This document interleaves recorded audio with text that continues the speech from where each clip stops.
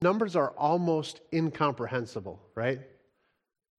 Sometimes when we see the statistics, and I look at statistics a lot, sometimes our eyes can begin glazing over because the numbers are 188 million, and just how do we process those numbers? Can I just, the way that you can look at it is, 1 out of every 3 people on this earth, a third of us, are in a context that they're not only unreached, but the chances of them meeting a Christian in their lifetime is less than 10%.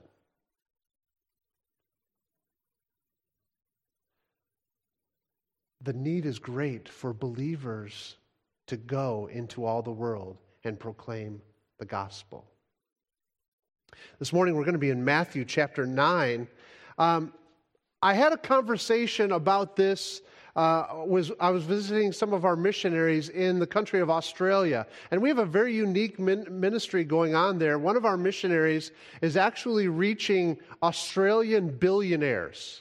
And there's on their Wall Street, on the Australian Wall Street, in the penthouse suite, there was a billionaire who became a believer, and he wanted to reach his friends for Christ. And so he got to know one of our missionaries. And so one of our missionaries has started a Bible study amongst the elite of the elite in the stock exchange.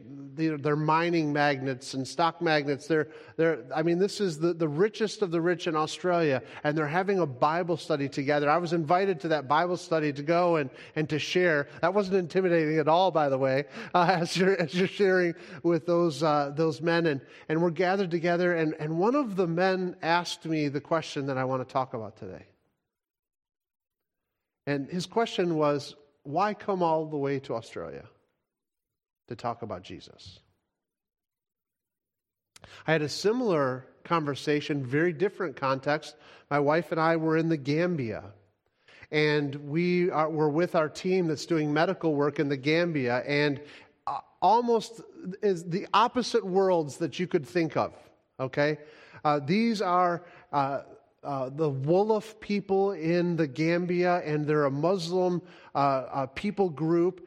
And we're traveling in and working with our medical team, and the medical team had gotten to know the village chief in a village and wanted to introduce me as the president of ABWE coming into the village. It's a big deal. You have to meet the tribal chief. You have to meet him. And so we came and we met him, and so we're sitting, and there's not a lot of talking going on because I don't speak Wolof. And it's a little rusty, my Wolof. And so I'm sitting next to the chief, and his son is sitting next to me, and his son is about 25 and speaks a little bit of English, and through a translator and his broken English, he asked me the exact same question that the Australian billionaire. Why have you come? Why have you come all this way? One last story. My wife and I were working amongst college students in New Delhi, India. And we were doing a little cafe where it was like a discussion, you could ask questions, and there were a bunch of unbelievers, and there was a Hindu college student who came to the discussion, the cafe discussion, and he sat at our table, and again, he spoke English, and so we're talking, and we're doing this discussion back and forth, and we turn things to spiritual things, and he asked me the exact, why have you come? Why have you come all this way? And it gets to the heart of the question that I think we're going to see in this passage today, which is, what drives missions? Or what drives us to missions? Now, we can talk about the Great Commission. I know the theme this weekend is the Great Commission, and we are commanded by our Lord to go and make disciples of all nations, and so that should absolutely be a motivating factor. But I shared with you a little bit about what I've seen in your pastor and his wife. And I think there's There's something that our Lord is looking for in His disciples, to create in His disciples, something that existed and exists in our Lord and Savior Jesus Christ. And so this morning, I'm just going to give you what I want to challenge you with this morning. I want to challenge us to develop the heart that our Savior has for the nations. In Matthew chapter 9, let's start in verse 35. I'm going to read the passage. And I want to explore this passage with us. Matthew chapter 9, since we're dropping into the context, let me give you just where we're at. This is the point in Jesus' ministry where huge crowds are following Him. This is right in the time where He's feeding the 5,000 people, right? So He's got 5,000 men we know of, but there were women and children. You're familiar with the story, I'm sure. And Jesus and His disciples feed those 5,000, could be many, many more. This is the time. And Jesus is traveling around and He's speaking to people, and many people are following Him at this point. And we get to verse 35, and so we kind of just drop into the story here. And Jesus went throughout all of the cities and villages, teaching in their synagogues and proclaiming the gospel of the kingdom. So Jesus is proclaiming the gospel of the kingdom, what He's going to accomplish. And while He's doing that, He's healing every disease and every affliction. And when He saw the crowds, we're told, He had compassion for them because they were harassed and helpless like sheep without a shepherd. Then He said to His disciples, "The harvest is plentiful, but the laborers are few. Therefore pray earnestly to the Lord of the harvest to send out laborers into His harvest." The interesting thing about this passage, and why this passage captures my attention and my imagination, is because it's one of the few places in Scripture we get a glimpse into what Jesus is feeling. Like, I love the fact that the scriptural writer, the Holy Spirit, Matthew, under the inspiration of the Holy Spirit, records for us what Jesus when He looks at this crowd. And He specifically tells us that what Jesus was feeling was compassion. Now, what is compassion? Compassion is a deep awareness. Let me give you a definition, okay? So you can write this down in your notes or save it for later. Compassion is a deep awareness of the suffering of another person, accompanied by actions to relieve it. It's being able to identify another person's pain so closely that you are prepared to act for their benefit. Okay, so it's being able to feel and sense as a deep awareness of the sufferings that someone else is going through, accompanied with actions to relieve it, which is very different than empathy. Okay, and Matthew could have said, well, Jesus looked at the crowd and He had empathy. And what is that? Empathy is understanding the feelings of others, right? And Matthew could have said, hey, Jesus looked on the crowd and He had empathy. He understood what they were going through. Matthew could have also told us that Jesus had sympathy for the crowd. Sympathy is not only I understand what you're going through, but sympathy is I feel your pain, right? I've been there. I felt your pain. And neither of those two words are used, and I think purposely, because Jesus not only understands their pain and not only feels their pain, but He has a deep awareness of their pain that's driving Jesus to action. And what did He see that drove Him to action? What was He see that was stirring Jesus? And it's interesting because this idea of compassion, we typically think of like having a heart of compassion. Like if we talked about it today, we'd say a heart of compassion. In biblical times, the seed of compassion, where compassion came from, was from your gut.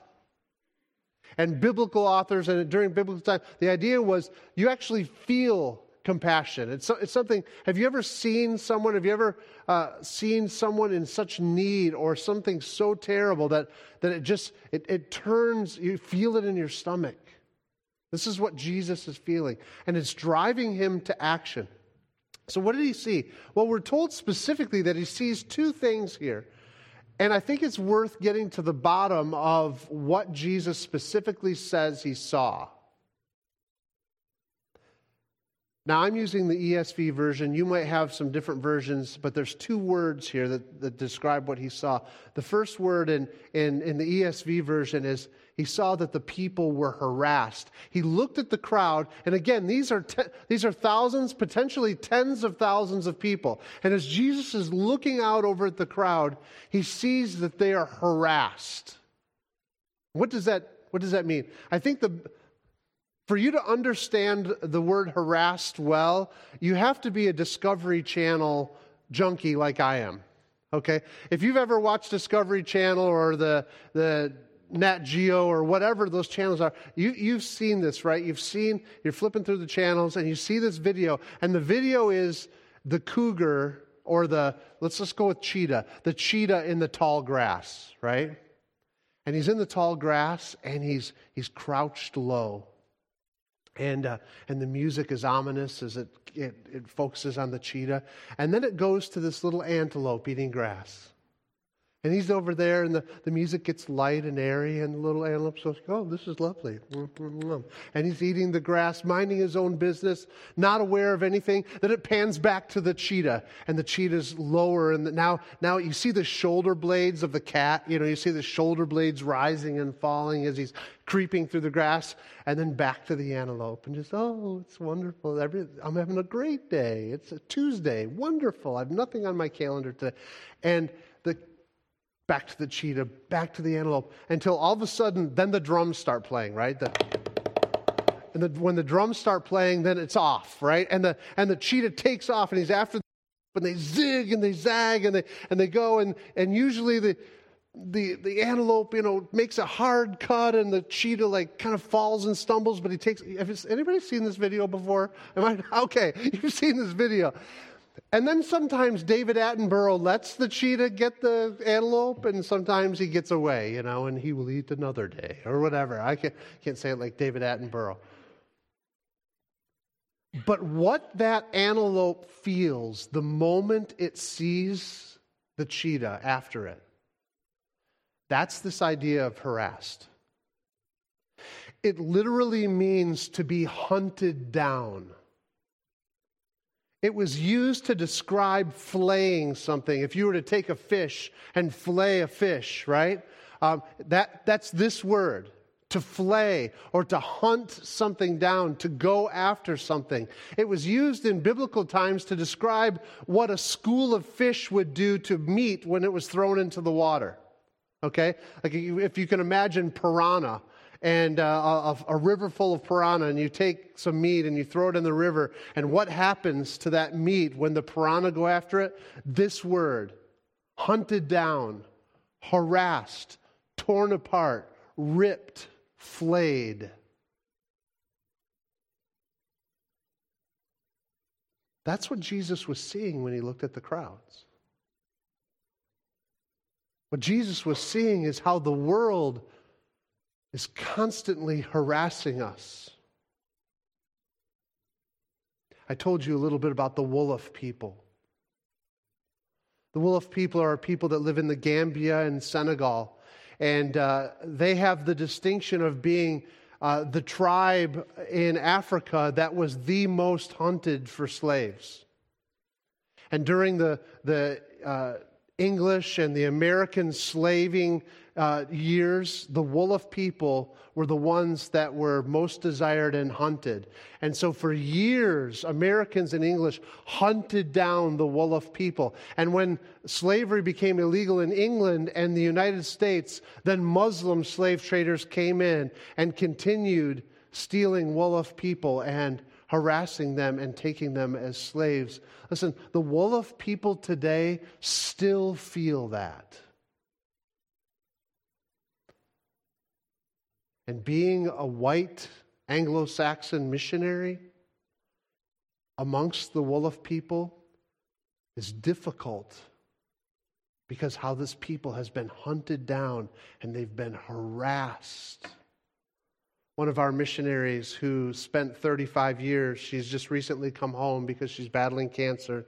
She spent 35 years with the Wolof people, loving them and winning them to Christ, and giving 35 years of her life to learn the language and the culture and the people. And she pleaded with me when she saw me, and because she's not going to be able to go back, she's not going to be able to continue the work. And she said, Paul, don't forget the Wolof people.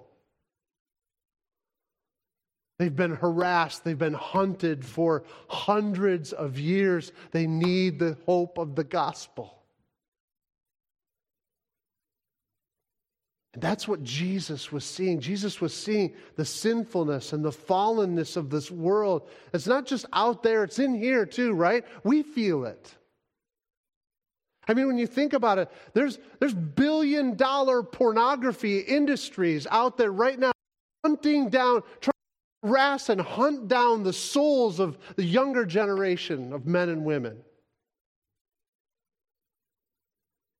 Demonic forces would like nothing more than us to explore things like recreational drugs, multiple sexual identities, gambling, dark, immersive video games, and the list could go on and on and on. Why? Because that's the deep grass where the cheetah hides. And all of those things are around us. They bombard us, and they're after us. And if we give in to them, they will flay us. How many marriages have we seen ruined? How many lives? How many doing pastoral counseling? How many men and women have you talked to that are addicted to this substance or that fluid or that? So many are being flayed and harassed by the things of this world. We're told in 1 Peter 5:8 that our adversary, the devil, he prowls around like a what? A roaring lion. See, that analogy of that cheetah chasing that antelope was not an analogy that I created. It depicts what Satan is constantly doing. And this is what Jesus saw in people. He didn't see the pretty face that we put on. He didn't see the makeup and the fresh clothes and the pretty smile that we put on. He didn't see that. He saw beyond that, and he saw what was actually happening in our souls and how the world was flaying us. And Jesus sees all the sin and destruction, and he wasn't revolted by it. It drew him in. This is the beautiful thing about compassion. When compassion sees people being harassed, it doesn't revolt. It doesn't back up and say, compassion draws you in. Remember, it's a deep awareness of pain and suffering that causes or is accompanied by action. What Jesus saw drew him in. Now, there's another word here. Let's quickly go to the second word because Jesus saw that the people were harassed, but he also saw that the people were helpless. My version says helpless. And again, there's different translations that say this, but the word helpless there, and I think you'll see if you've got a different word or different translation here, the Greek word used here literally means to throw down or disperse or to thrust down. And the idea is it's a helpless idea because it's like seeds being thrown down. The word is used in other places in Scripture to talk about seeds that are being thrown down like this. And the idea is there's a helplessness of being thrown down. You're being thrown down. There's no power on you have no power to stop what's happening to you. You're like that a farmer throws down in the soil. That's where you're going to go. You're going to go down.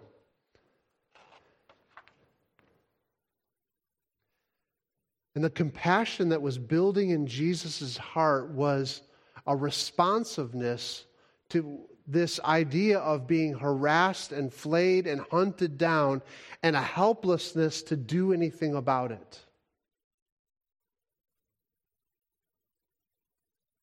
And it moved Jesus to compassion.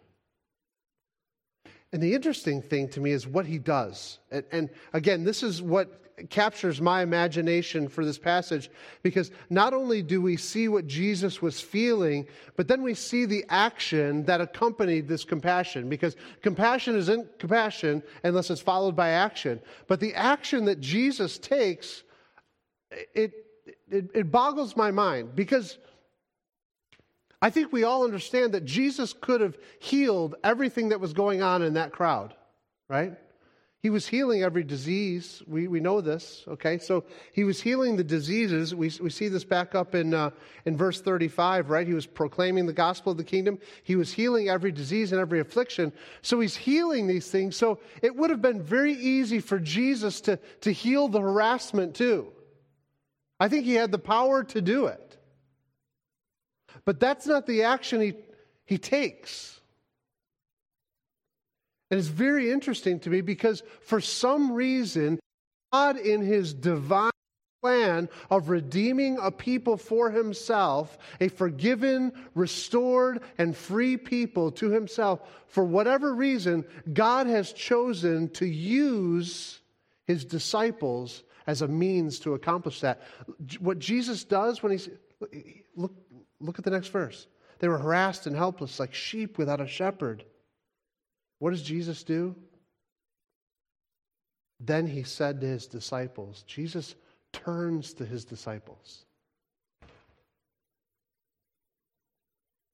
And he says to his disciples an interesting verse. And he looks at them. So they're harassed, they're helpless, they're like a sheep without a shepherd. In other words, they're being thrown down, they're being flayed and thrown down like sheep that are, and again, if you take that hunted down, it's like sheep without a shepherd. A wolf would hunt them down and throw them down and destroy them. Verse 37, and then Jesus says to his disciples, the harvest is plentiful, but the laborers are few. Now, this is a weird thing to say when you're filled with compassion. I would typically think Jesus would be saying, like, wow, look at that. Do you know their story over there? Do you know what's going on in this family over here? This is really. Jesus doesn't turn to his disciples and commiserate with the people. Jesus turns to his disciples and he says, the harvest is plentiful. Harvest waiting. There's a harvest of souls in front of us. They're harassed and they're helpless, but there's a harvest of souls. The harvest is not small. The harvest is plentiful. There's no shortage of people ready for the kingdom of God. And Jesus is revealing to his disciples that there are many, many people ripe for the inclusion into God's kingdom. But then he says, but there is something that's wrong.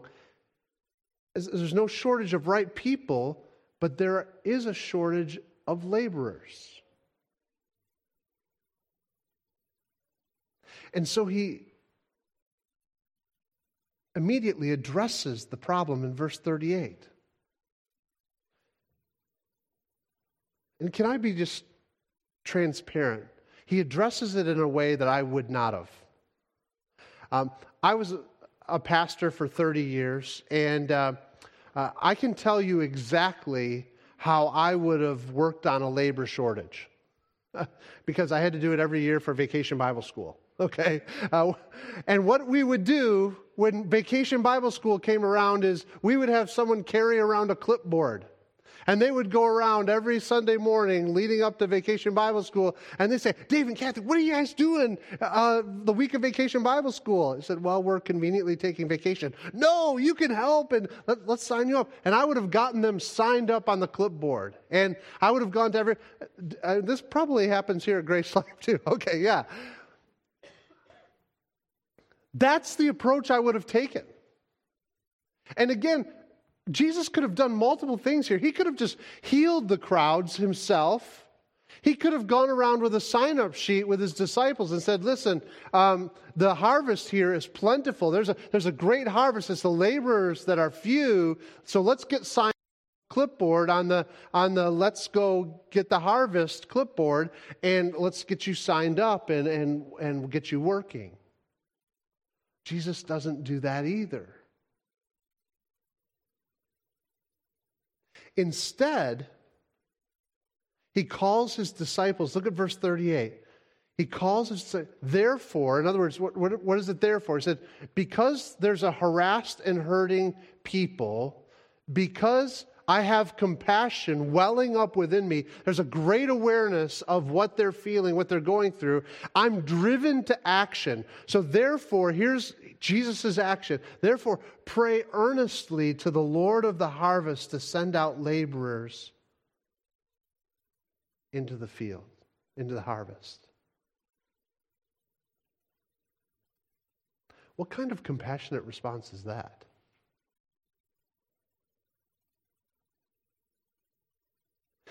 I have to confess, my American get-her-done kind of mentality, that almost feels like a cop-out to me when I read it, if I'm transparent.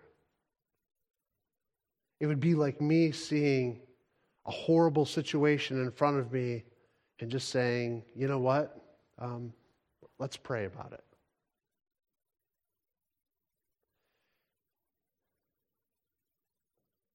I'm a sign-up kind of guy. I want to just jump in. I'm a clipboard guy. Like, let's get going. And Jesus, instead of signing up his disciples right there at the moment, he calls his disciples to fervent, earnest prayer. And I want to confess, as I was skimming through the scriptures, prayer is perhaps not as weak a response as we might typically think at the forefront of our hand. Because Moses prayed and the Red Sea parted. Joshua prayed and the sun stood still. Joseph prayed and God delivered him from prison and made him number 2 in the kingdom. Samson prayed and God returned his strength for one final assault on the Philistines. Solomon prayed and became the wisest man who ever lived. Elijah prayed and it didn't rain for 7 years. And Elisha prayed and God opened up his servant's eyes so that he could see the armies of the Lord surrounding them and protecting them. Prayer is not a weak response to the needs around us. Opportunity, wisdom, strength, deliverance, eyes to see, all of these things came from God's people praying. And if you think about it, if I could lead one person to Christ every second for the rest of my life, I will barely make a dent in the lostness of this world. Beside it being impossible, I would not even make a dent. But if the Holy Spirit began moving, and if the Holy Spirit began raising up laborers all over within the body of Christ, if the Holy Spirit movement, as you pray earnestly to the Holy Spirit to raise up laborers for the harvest, if God were to move, now this is something that could make a difference in the lostness of the world. And it's interesting to me that this passage in Matthew chapter 9 shows up many chapters before Jesus commands his disciples to go. Because it's not until Matthew chapter 28 when Jesus rises from the grave and talks to his disciples, that's when he tells his disciples, all authority has been given to me in heaven and on earth. Go therefore and make disciples. Before he sent us, he called us to pray. My challenge for us is simple, Grace Life. I would love to stand up here and give a sermon with a clipboard at the end and stand at the door and sign all of you up to be missionaries with ABWE. I would love to do that. But I don't know that that's the biblical response when I see this passage. I would rather have you, church, praying earnestly the Lord of the harvest to send laborers into the field.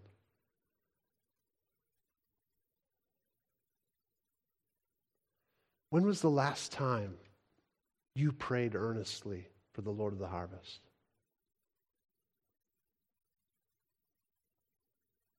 When was the last time you said something like, Lord, here am I, send me? Lord of the harvest, send laborers into the field. When was the last time we prayed earnestly, Lord, how do you want me to use my gifts, my talents, and my resources? When was the last time we prayed prayers like, Lord, what do you want me to give? Where do you want me to go? Lord, would you please send laborers into your harvest?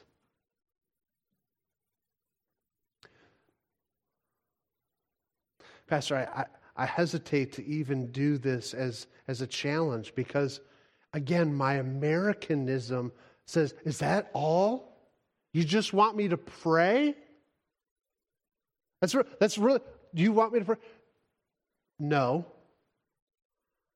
What I'm looking for is the God that I know you worship, who hears our prayers, who loves answering our prayers, who has told us in passage after passage after passage that he longs to hear his children come to him and beseech him for the things. He's a good father, and if an earthly father would give good gifts, what would our heavenly Father give if we just ask?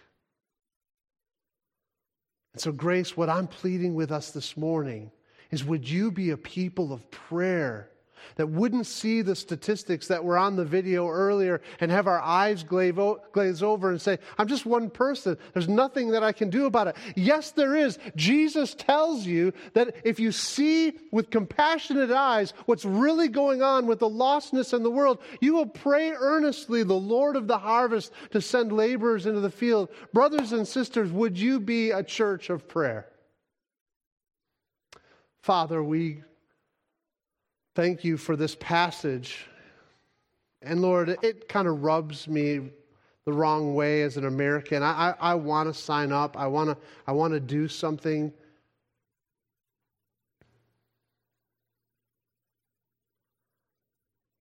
But Father, I'd rather be obedient and prayerful. And so as your people collectively this morning, we pray to you, Lord of the harvest, would you send laborers into your field? Lord of the harvest, would you help us to have a sober opinion of the gifts that you have given us? And if you've given us gifts to go,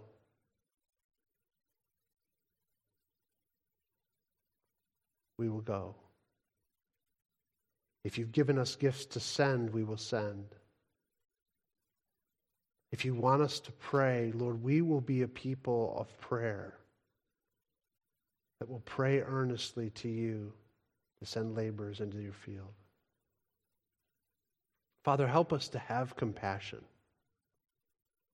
Help us to see what's going on in the world, and that this lostness is not just one religion pitted against another. It's the hope of the world pitted against the darkness and lostness and afflayed and harassedness. It should drive us to action. We love you. In Jesus' name, amen.